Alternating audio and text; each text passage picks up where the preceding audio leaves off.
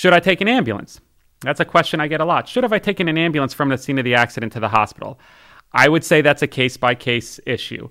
That would be left up to you individually. If you think you have an injury that requires immediate medical care or emergency medical care and you're not in a condition to get yourself to a medical provider, 100% you should take an ambulance. If you think you have injuries that are severe enough that are going to require emergency medical care and you need to get that medical care as soon as possible, absolutely you should take an ambulance. That is a case-by-case scenario for someone to make that is injured and at the scene of the accident. And unfortunately, there's lots of people that are incapacitated or so injured that decision is made for them, and the police are going to call an ambulance or a bystander is going to call an ambulance, and the ambulance is just going to immediately transport you to the hospital. And the question I get all the time is, well, what am I going to do about the ambulance bill? Everybody worries about the ambulance bill. I don't want to run up an ambulance bill. The ambulance bill is going to be so high. I assure you, first of all, the ambulance bill is going to be a whole lot less than the hospital bill. And second of all, there's multi-levels of insurance coverage that are in play here that may ultimately pay that ambulance bill. Everyone in the state of Florida is required to carry what's called no-fault insurance or PIP insurance.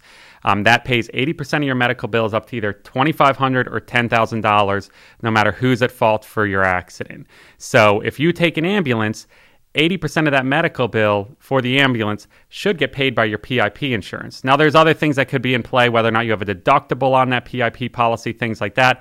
But ultimately, if you're not at fault for the accident, you're injured to the level that you need to take an ambulance to the actual hospital, then take the ambulance. And if and when you retain an attorney, they will assist you with any medical bills or out-of-pocket medical expenses you have that weren't covered. And they can help you pursue that claim against the at-fault party, the person that caused the accident that you were involved in and injured from. So the short answer to that is it's obviously a case-by-case basis, and the person involved in the accident should be the one that makes a determination on whether or not they take an ambulance. But if you feel that you have an injury that rises to a level that needs emergency care, take the ambulance. And if you're not sure, take the ambulance, because ultimately you'd rather be safe than sorry.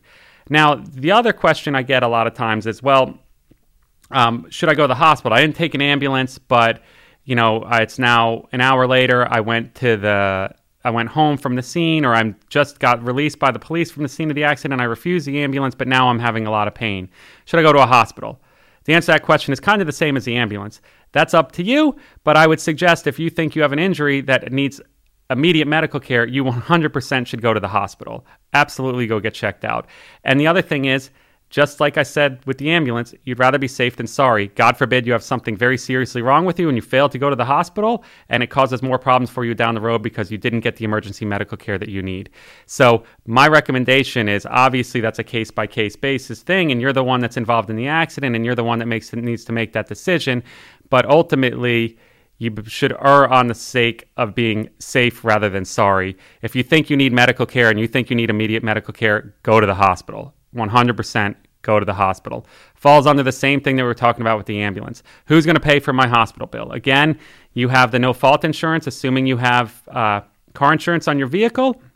That no-fault insurance, you'll also hear it referred to as the PIP insurance or PIP insurance, is going to pay 80% of your medical bill up to either $10,000 or $2,500. $10,000 if you're determined to have this emergency medical condition.